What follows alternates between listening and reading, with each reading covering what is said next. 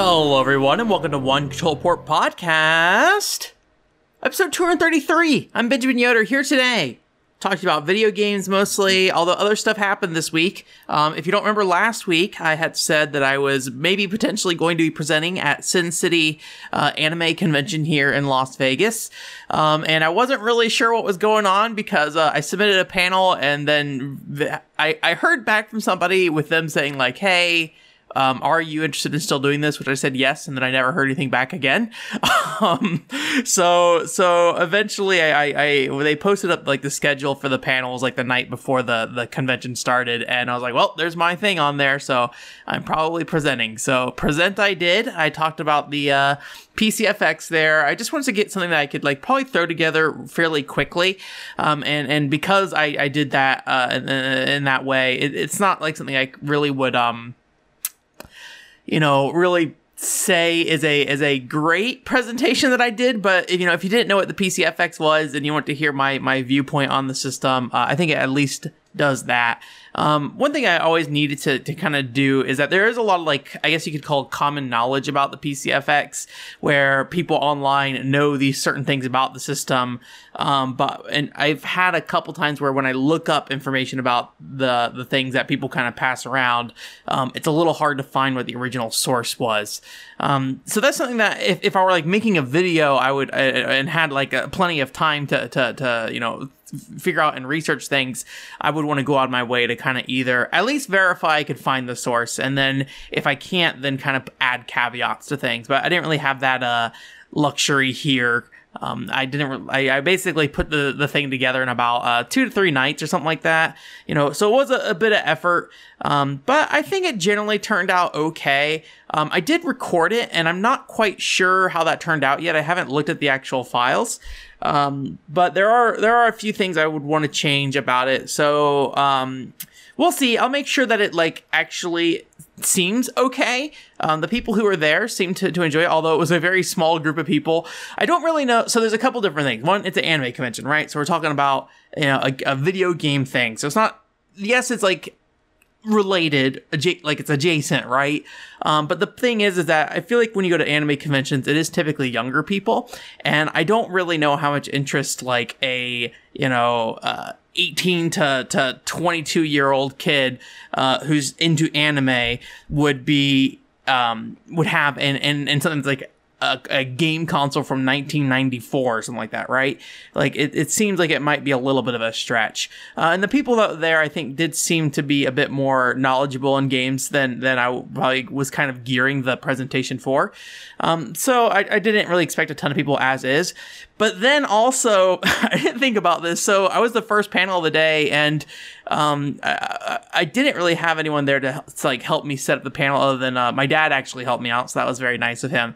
But one thing that I wasn't sure of is like, the actual setup of the room, and I guess the person that was there that was supposed to help me like set up did not show up until like 45 minutes into my panel, and then at one point they like opened the doors in the back, so I guess the doors were supposed to be open the whole time, but I guess nobody actually did. And I went and checked later, and yeah, the panel doors were always open all the time. So maybe some people came and then saw the doors were closed and were like, is this what is this thing actually happening? And because it seems like there was a lot of confusion in general on the back end, and it sounds like there were maybe some rescheduling that happened, or like reworking of plans that happened last minute, that everything was kind of, I guess, on fire to some degree, probably is the vibe I got. And a lot of panels ended up getting canceled. Some of the people that came to my panel were like, oh, thank you for actually being here. And I was like, oh, well, well, I'm glad I'm actually here to present for you then. So, but yeah, it was fine. The big things that I really kind of took away from it was just I needed more time to do research on the sourcing, as I mentioned. And also, I bought like not really a lapel microphone. It is a lapel microphone. You can like stick it, clip it onto yourself, and like have it on your shirt. But it is a microphone that is like all in one, because I wanted something I could have disconnected from a computer. And I think while it is good to have that, the audio quality when it's like clipped to your shirt is a little weird because it really wants to be like in your face kind of thing. And I think it might have to be due to how like the actual microphone is set up on the lapel. It's also like this kind of big chunky thing that hangs off your shirt, and also it has like a flashing light on it when it records. So it's a little distracting, or at least in my opinion, it seemed very distracting. So I think there is like a microphone slot on it, so you can actually get like more traditional lapel, and it will be nice to still have like a device I can have where I can record directly to it, rather than have to connect it to a PC. It also has a receiver, so if you want to connect it to a PC, you can do that. So it seems very flexible, but maybe not super useful standalone. That being said, if you like hold it and like are talking into it, it's not super bad. And when I was doing the presentation, the people there were like, we don't really need the speaker system or whatever. There's like 4 people here, right? And so instead of clipping it to my shirt and then holding the microphone for the actual speakers of the panel hall, I held the actual microphone that I had on the lapel. So hopefully that means that it has a better audio quality, because when it's connected to my shirt, it doesn't sound great, to be honest with you. So we'll see how that goes. Again, I just have to kind of go back and look at it, edit it together, and all that fun stuff. And then, I pretty much focus the camera on me. I will say I very hastily set up the camera, so, it might not be the best angle, but yeah, all of this is kind of a trial run in a lot of ways, right? I do want to do more panels in the future, and maybe then like I can, better understand how I should set things up. Again, this is all very last minute. I bought a lot of this stuff, this week, and then had it arrive on like Wednesday or Thursday, right? And it was like, okay, let's learn how to use this camera in the like 10 minutes I gave myself before this panel to just test out a recording, essentially. So one thing that was also kind of last minute is I did finally make Little Light business cards. Yeah, if you're watching the video version, you can see I got it right here. Very simple. Very, very simple. I threw it together in like 5 minutes and then did the usual Vistaprint thing. So, it gets the point across right now. I may do something more, designed in the future, but, and that was originally my plan, was to work with somebody on doing a business card. But because I just had such a limited time frame, like literally I got this in last minute. Like I put it together at like 2 a.m. at some point, and then it arrived like Saturday night, and my panel was like Sunday morning. So it was about as tight as it could have gotten to get these. I got about 100 of them. So, we'll see how long they last. It's not like I'd be giving out these things all the time, right? So I'm going to take a strong guess I'll be stuck with these for a while. But I do plan to there's like a Level Up Expo here in town, which is kind of like a more video game convention. I do plan to try to go to that. I think I have to submit a panel by the end of December, which, given how things have been going recently, is actually kind of not, I don't know. That's good. I've been working on a lot of stuff, and I keep getting distracted from the things I actually want to work on. So I have to go work on this other panel thing. It's like, So I don't know. I'll think about it. But I'm going to at least try to hit that panel. And then hopefully with that being video game related, there'll be more people. I don't know if it's going to be PCFX related. That'd be the easiest thing to kind of like, springboard off of, because I have this set up and, so few people showed up. It's not like it's going to be a ton of people, coming and repeating a viewing. So maybe I will stick to PCFX, or I might see if I can like somehow pitch multiple panel ideas. I don't really know how that would be, or if they'd be annoyed by me being like, hey, do you want any of these like 3 panel ideas I have? And then build something out for that. So, but again, it would be easier to to do the PCFX panel, that's for sure. And then otherwise, it was pretty much your typical anime con. There was a panel I went to that was like a Otome game panel. So that was fun to go to. I've been always, if you've been following me for a while, I've always curious about Otome games, and I really would like to get into them, but I always just run into the barrier of A, not enough time, and B, when I'm looking at games, I usually need some like surface level mechanic or something like that to really stand out to me. And when it comes to games that are in a visual novel style, basically talking heads, it can be hard to look at a game and be like, oh yeah, I want that because of X, right? At least as somebody who is maybe not coming into these 100% as like character focused games. And so the games that jump out to me are usually stuff like the thing I always talk about, Dear My Son, where you're like a single mom raising 2 kids, and you can basically date and marry one of the teachers you have for your kids, basically. And like, I really like the idea of having a single mom in a game. I can't think of too many video games where you're just like a single mom with kids, basically. So that is like super appealing to me. And that is one of those things that would like make me want to jump on that game. That being said, it is entirely in Japanese and no translation. So that is one of those things that I would have to really sit down and commit to and be like, okay, this is what I'm doing. This is this is my life for the next month while I just like try to hammer this out and try to at least complete one playthrough, right? So I did sit down for that, and that was kind of fun. Basically, it was just somebody going through and just talking about their favorite Otome games, what they liked about them, what they didn't like, making recommendations. So pretty straightforward for the most part. I do want to potentially talk to somebody in the future about more Otome games on the channel, maybe in a more podcast format. I would love to do more on my own, but I just don't know really when I'll get to it. And I've been pushing it off for years now. So I think it'd be smarter if I want to do some more like content that covers that kind of stuff to bring in somebody who, actually, primarily does that and talk a little bit with them about it. So, there's also, your traditional artist alley. So I got, a couple little things. I got this Cat Noir notebook. I thought that was cute. I watched Miraculous Ladybug. I guess I should say for the audio podcast, Cat Noir is this guy who's like in I guess you could say like a thief suit, but it's like a cat, and it's based off that like noir. I don't know what it's called. There's like a famous cat painting that is something noir, Cat Noir, something like that. So that is what this says. I also got this one random like notebook with just a guy with a mask on it. And he's like holding these flowers, and I just like the look of it for the most part. And I'm always like, okay, getting notebooks because I can write stuff in them, although I have not been doing that nearly as much since I kind of changed roles at my job. The one thing that I was a little like kind of second guessed about this one later is that, the flowers that he's holding on to are white, and they kind of have this like a lot of detail to them with these lines, and they all are very like circular. And some of them have like their petals folded up on each other. And the first time when I bought it, I saw those flowers, no problems. Like, yeah, cool. But then when I got home and I looked at it again, I was like, wait, are these like diapers he's like rolling in? And I was like, did I get like a weird diaper thing? So nope, it is not. There's flowers, but that was something that I was like, for a moment when I glanced out of the corner of my eye, it caught me off guard. I was like, wait a second. So yeah. And then I also bought like a little keychain for if you're familiar with like Hypnosis microphone, it's like that rap group or whatever that is a bunch of fake idol boys. For some reason I attached to Juto Iruma a little bit. So when I was in Japan, I got some stuff for him, and then somebody had a little keychain. I was like, okay, I'll grab that. I'm usually pretty somewhat frivolous when it comes to stuff like this, where it's like somebody made something right, because I'm like, hey, let me support you and stuff. So as long as it like catches my interest or kind of falls within my tastes, I will usually go ahead and pick stuff up. Even if it's like, well, is this really a good use of my money? Probably not very much, but at the very least, it's supporting somebody who is doing what they do passion wise. And then I also found a Dojin game randomly there. It is called Shooting Heart.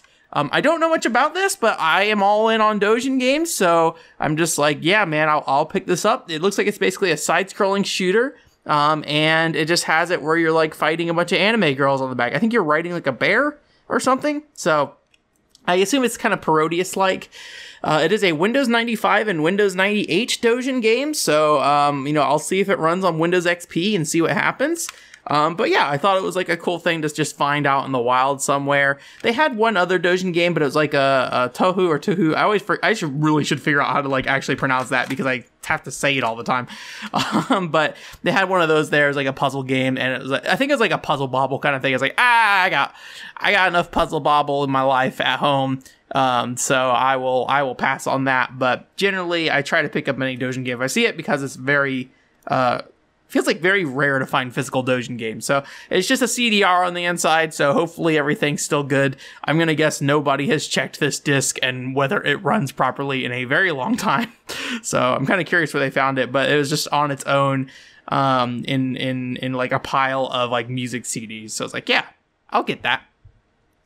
And then they also had like an arcade section there. I didn't play too much. They had like yet another version of Bishibashi. I feel like I've played like 5 different versions of Bishibashi. I mean, it's still fun. If you don't know what that is, like a 3-button, typically 3-button. There's different versions, but it's like a typically 3-button arcade game that feels very Mario Party-ish because you do like these little mini games, and usually it's like anywhere between 2 to 3 players. This machine I was on was only 2 players, but you typically would have a 3-player machine. Yeah, it is more Bishibashi. So you just basically hit the 3 buttons in a variety of ways. You're usually like slapping the buttons really fast, or like pressing them in a certain order, or doing some kind of interaction based off the color of the buttons. It's very straightforward, very simple. Always highly recommend it if you're just looking for a mini game to jump, or a arcade game to jump right into. If you have somebody who's not familiar with arcade games, and don't want to get like super deep into one, that is always a great option. So they had that there. They had a bunch of fighting games there, like Guilty Gear. I think it might have been Guilty Gear Zerd. I don't know for sure, but it was one of the 3D ones. And then also, what's that series called? I'm blanking on it. I own 2 of them. 2 of them. Shoot. Blue something? BlazBlue. I got it. I got there. So there's a BlazBlue machine, and then like Marvel vs. Capcom. There was also like a Azumanga Daioh puzzle bobble game. So I played a little bit of that. My dad actually, after he was at the he went to the panel with me, so he went with me and we played a little bit of that. He also played Bishibashi with me as well.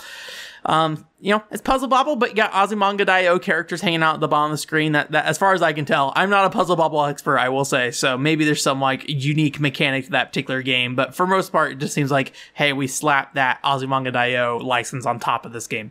And then there's also, I think it's called Donpachi, the cave shooter. I don't play cave shooters very much, so this was like my first time really sitting down with one for a while. I don't know if those machines have different difficulty settings, but it did not seem that hard to play. I only went about 4 or 5 levels in, to be honest with you. But I was surprised just like how easy it was to get through a good chunk of it. I did have to continue once at some point, and they seem to like give you like the maximum power up after you die and continue. Again, maybe the machine was set to generous settings for that.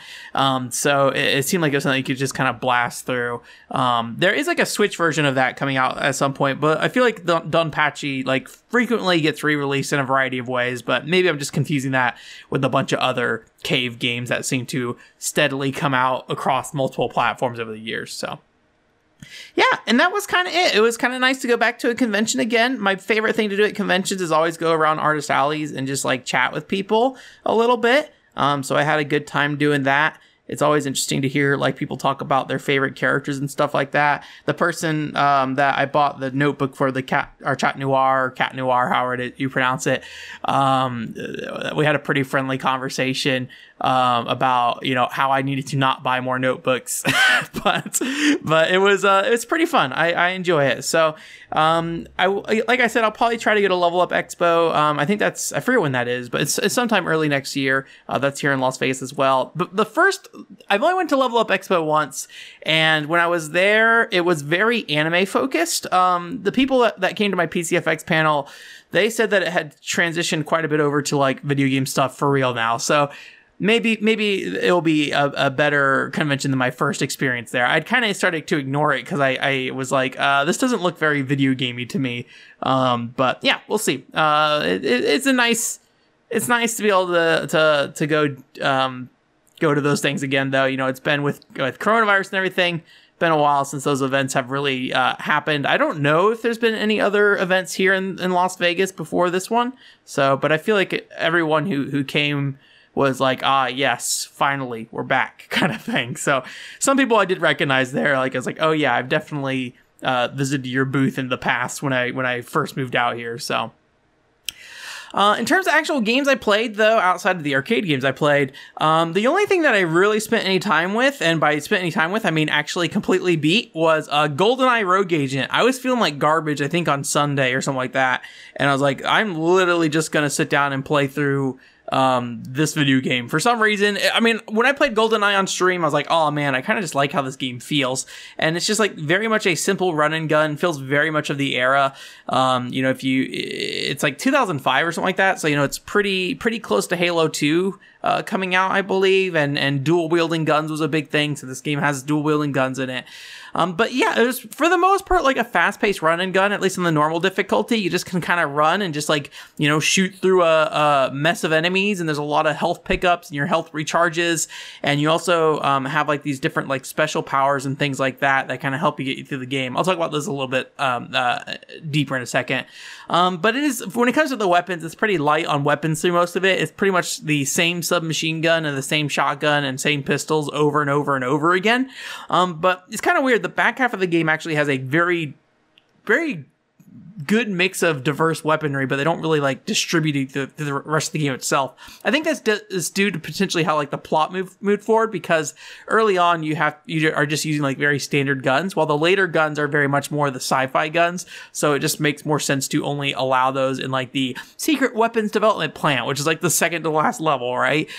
So I think it would have been cooler to have those different types of guns spread out a bit more across the campaign to add some variety. But overall, I think just the kind of run and gun nature of it, not worrying about cover that much and things like that, was pretty nice, and the guns themselves that were in the game, you know, were pretty fitting for what you're doing. So being GoldenEye Rogue Agent, if you don't know, this is a sequel to GoldenEye, and essentially one of the characters, or the main character in the game, who's not 007, has his eye shot out, and so he gets a golden eye implanted in his eye hole socket thing, right?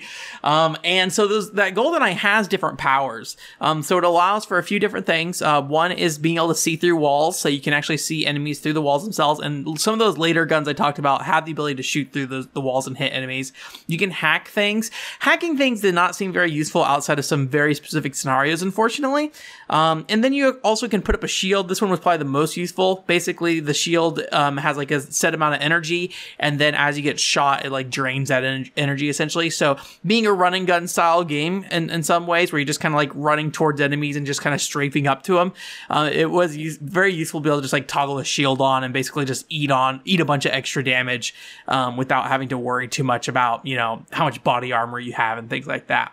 And then it's also like a psychokinetic or whatever it would call it. I don't know what you'd call it, but you have the ability to like pick up enemies and throw them with your mind essentially, or your eye. And I didn't find that super useful because the energy requirements of it were super, super high, but they were kind of neat because when you would throw enemies, they could like ricochet off each other. You can throw them off cliffs and stuff like that, and throw them into walls. So there's cool things about it, but the energy cost is A, it's a really late game power, and B, it just like, it takes up like 70% of your 100% meter, and your meter does not recover super quickly. So it's like something you can use maybe like once every encounter.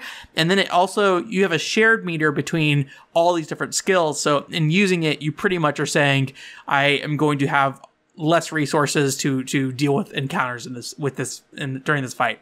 So I never used it really. The big one was the shield that you could kind of block with. And then as you got later in the game, seeing through walls became very valuable because the game does get quite a bit harder towards the end, and it does kind of slow down a bit more and you need to play more slowly, more methodically. Although I will say, if you play on normal, that run and gun nature is kind of in place, but I would think that maybe on hard, the ability to see through walls might be more valuable. But I say that, but at the end of the day, like to get the guns that actually shoot through walls and things like that, it's so late in the game that maybe these different skills wouldn't even really matter until you get those guns that actually can, you know, complement them to some degree. So, because there's not really a reason to look at through a wall and just see an enemy unless you're like just trying to find the enemy if you can't shoot them through the wall, right?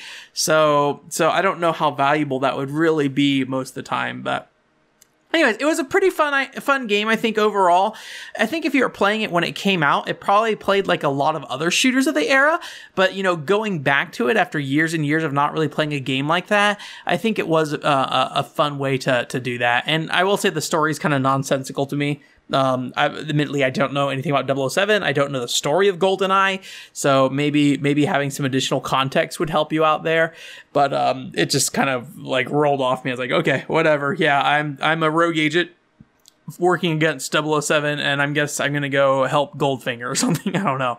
So yeah, it was a fun thing to run through, and I'm glad I played through it. I don't think I'll do like a casual review on it unless I really feel like probably strapped for content, because I don't have any strong feelings about it other than it's just fun to play through. And I don't think there's anything that's particularly unique about it. I mean, the eye powers are cool, but they're just so barely utilized in the main game itself that it doesn't really kind of come into play. There's also a multiplayer mode as well. And, I don't know. I assume you'd have the powers as well in that mode, but maybe I'm wrong. I don't know. I'd be kind of curious to check that out.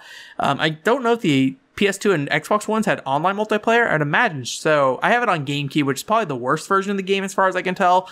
They pretty heavily compress things down. It's like a 6-hour game, but it's on 2 discs. So, admittedly, GameCube has those tiny little DVDs, but it's kind of funny to, like, 3 hours into the game, get, like, a prompt that says, like, please put in disc 2. So yeah, but fun little game. Glad I played through it. Glad I finally got to it, because I knew it was something that I wanted to play, and I did play it on DS a long time ago, and it was kind of interesting to see like some of the stuff that was in the DS game kind of represented on the the big boy consoles, right? And kind of have these different area designs that actually like lined up with what was in the DS version.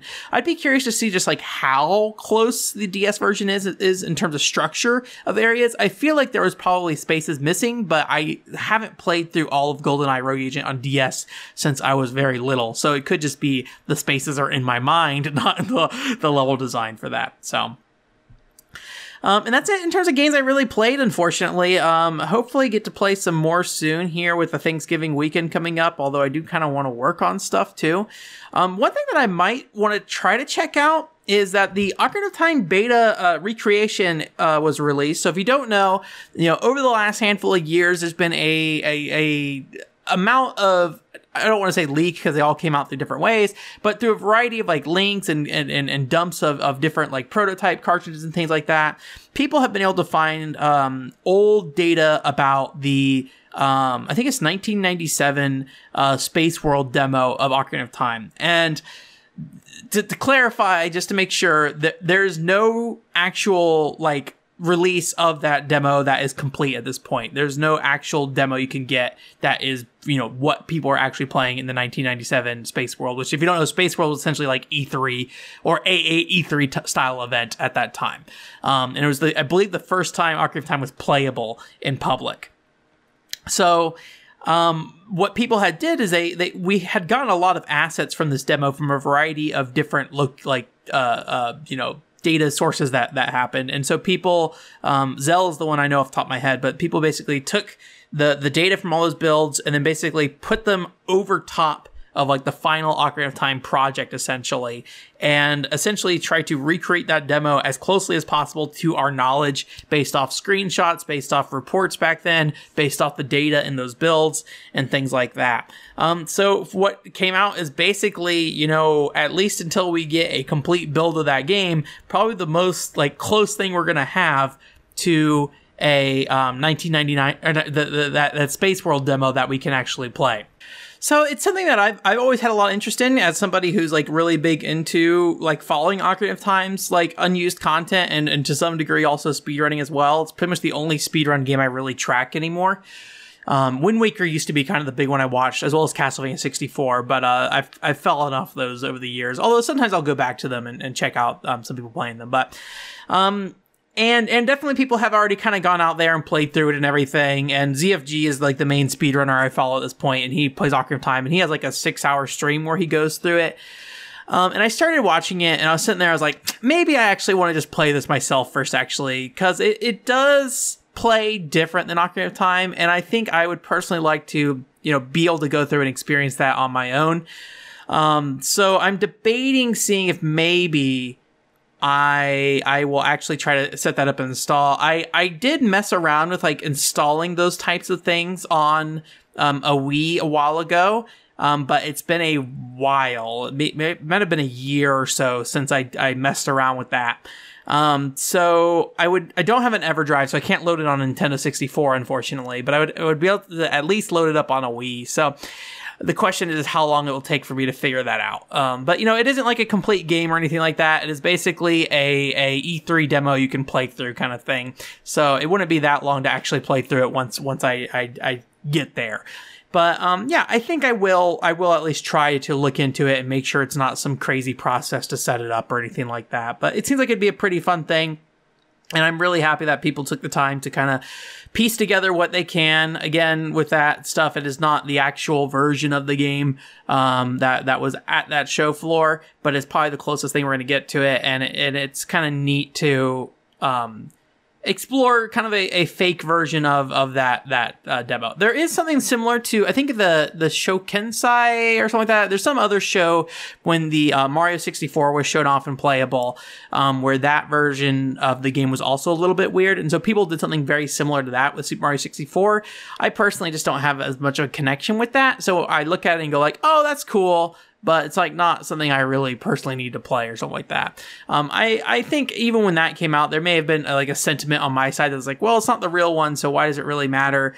But, you know, having something where it actually is a game that I'm interested in makes it make a lot more sense of like, oh yeah, actually, I am actually interested in this, and people, you know, are doing good work with this. So it's nice to be able to get that extra, like, additional bit of context so I can kind of question how I felt about it back then. And at the end of the day, though, like, either way, it is a great work that people are doing essentially for free, right? So I'm happy to see that came along. I guess that's technically kind of news. In terms of other news this week, I went ahead and looked at the trailer for Dragon Ball The Breakers. The main reason I looked at this, because I typically don't look at Dragon Ball game trailers, I don't feel like. Maybe I'm wrong, but I generally feel like that's not the case. I had heard that this was a game based around, like normal people in Dragon Ball games, and I am all about low power level people in Dragon Ball or normal people in Dragon Ball. Like when I played Dragon Ball Fighter Z or whatever it's called, like I just wanted to play as Yamcha, Tien, and Krillin. That was my lineup, and it wasn't like anything about their play styles. I just like, yeah, I want to be the little guys beating up all these Super Saiyan gods. So that's something that was always really appealing to me in that game, and I was really glad to sit down and be able to do that. So the Breakers being a kind of game where you're playing as civilians or characters in the show who aren't particularly powerful, was pretty cool. So basically the premise of the game is that one player plays a cell. It's a multiplayer game, I will say, and one player plays a cell and they go around and like eat people to power up and things like that. And imagine they're doing other things in the environment too, outside just eating people. And then you have 7 people who are basically running away from Cell in the city. I don't know if the city has a name or something like that. And then you can go around and like basically use individual character skills to kind of hide from him. Like when you're Oolong, that was the kind of the main character they showed. It was like Oolong, he can like turn into objects and things like that, so he can hide or turn into like a bullet and like fly across the gap and things like that. So it seems like maybe these characters all have their own like special skills and utilities to kind of help escape. I don't really know what the end game of the goal is, but it seemed to basically be just either run away or distract him from like distract Cell from like attacking somebody else. So there's like one scene where somebody shoots a bazooka and it blows up on Cell and he lets go of the character he's grabbing onto or whatever. So this probably is very similar to like the Undying Light. What is it called? Is it Undying Light? What's the behavior game? I can't remember, but that behavior game where you have like the haunted like movie or like horror movie mascots who are chasing around survivors, and the survivors have to do certain things in the environment to escape. I imagine that's the inspiration. But being like seeing that adapted into a Dragon Ball shell is like a fun thing. I always like to see how an anime gets adapted over a game and what kind of unique things the anime brings to that game that may not necessarily show up in a game like that if it was built from the ground up that way. So I think it's cool. Will I ever play it? I don't know. Probably not. That 8 players is a lot of people to get together. So maybe if somebody drags me into it at some point, I'll check it out. But I don't think I would queue that up on my own at the very least. Don't know if it's like a free to play thing or if you have to pay full money for. I feel like with a game like that where you need players to play, like going free to play is always kind of a good thing, because then it helps increase your player base. But it's also a Dragon Ball thing, so maybe people will buy stuff otherwise. So the only other news story I have really this week I want to talk about is the Xbox backwards compatibility program. So if you didn't see, it was the Xbox's 20th anniversary, so they had a special stream. I don't know if I watched the entire stream, but I watched at least a good chunk of it. But I don't think there were any real big announcements outside of the fact that they were adding, I think it's like 70 games to the backwards compatibility, which was very cool. That includes Nier on there, the original Nier. So if you want to play with Papa Nier, you can go do that on the Xbox, on any version of Xbox, I think at this point now. Well, any Xbox 360 and up, basically. So that's cool. And then also Gun Valkyrie's on that list, which we streamed Gun Valkyrie a little while ago. And I liked that game despite not knowing how to play it. And unfortunately, I figured out how to play it on like the last level of the game. So I think it would be a game that would be worth playing through a second time, but I don't know if I ever will, unfortunately. But cool to see that show up. Now, the unfortunate thing about this is like, cool, 70 additional games. They more or less said this is the end of the backwards compatibility program for Xbox. They basically said what we can't, given licensing, technology, and things like that, we can't do anymore. Obviously, they could if they really wanted to. It's just a matter of the budget you assign to it, right? But you know, that's not. I'm not here sitting here saying that like Microsoft should make their entire catalog backwards compatible and pay all money possible, kind of thing, right? I get it. It's a business thing, right? But it does take away like yet another thing that I kind of like really liked about the Xbox. Now, don't get me wrong, there are a lot of backwards compatibility games, so there's a lot of value there for me. Although I personally am somebody, obviously, as you guys might be able to tell, does not mind playing on the original hardware at all. So that doesn't bother me that much. But being able to play like original Xbox games in like a 4K resolution, that's really cool. I like that. I would not mind doing that kind of thing. And so there's definitely value for me to still do that. But the fact that they are kind of just basically saying we're done with backwards compatibility now is a little disappointing.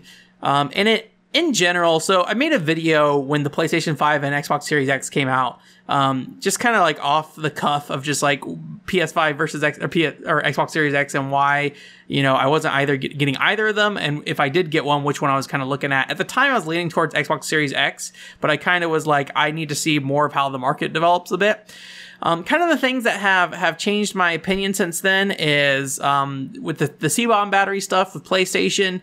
If you don't know, when I think it was when the PlayStation Store shut down was kind of looming overhead, people started to kind of look into the systems and realize that even if you had disc-based games on PlayStation 4, and I think in some cases on PlayStation 5, but not all cases, the games would literally not load at all. It would basically just say you need to connect to the internet. So without the PlayStation server to give you the right time or whatever it is, the disc wouldn't even work. So the games you had on disc were not actual like games you could continue to use into the future without hacking your system. So Sony more or less resolved that, which is cool. As far as I'm aware, I have not done like hardcore research. I do not think Microsoft has done much of it because they, to my understanding, have the exact same issue, but they have not addressed it on their platform because Sony was the one getting all the heat about it. So I need to look into it to see if they have done anything, but yeah, that's still a little bit of an issue for me. So that's kind of a mark against Xbox at this point for me. There's also the backwards compatibility stuff. I kind of valued that quite a bit. And obviously the stuff that's there is not going away, at least in the short term. So it's something that I wish they were going to do more of, but like it's still somewhat of a value there. And then also there is the whole thing where, Xbox basically said you cannot put Galgun out on the Xbox, or rather you need to change Galgun to put it out, which if you don't know, Galgun is this very like horny on-rail shooter from Inti Creates, which I'll be honest with you, from the little I've played of Galgun, I do not really like Galgun. In a lot of ways, I do not really like Galgun, honestly. It's not, I don't want to get too in deep detail about like individual parts of it, but basically I think the game's very slow and very boring. That is not to say you can't enjoy Galgun. That doesn't mean it's not a good game. It's just my personal opinions from the little chunks I've played. Again, I have not played through the entirety of Galguns. Maybe I feel differently if I gave it the real go. But the bigger thing is that I don't really like Sony meddling around and like publishers putting out games if they can get an ESRB rating and meet their like, you know, M-rated ESRB rating that they have, then in my mind it's kind of like just let them do it, man. Just let them put that out. But, you know, Sony was meddling around with that quite a bit. And then, for the most part, Microsoft has been more lax on that stuff. But in that situation, seeing them actually kind of put the stop on it, and to the point that Inti Creates at some point was just like, we're not releasing the Xbox version anymore.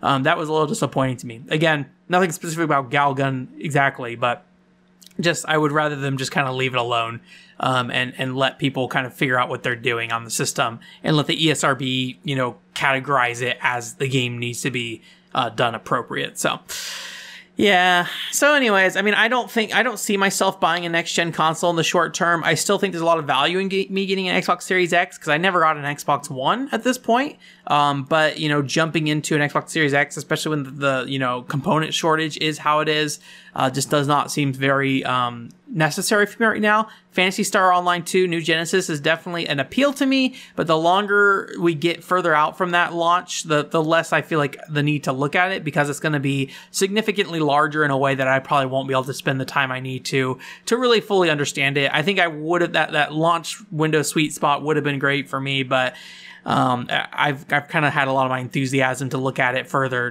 damper. It doesn't help that I do now have Phantasy Star Portable 2 Infinity fan translated on my PS Vita, so I can actually play through that if I need a Phantasy Star fix.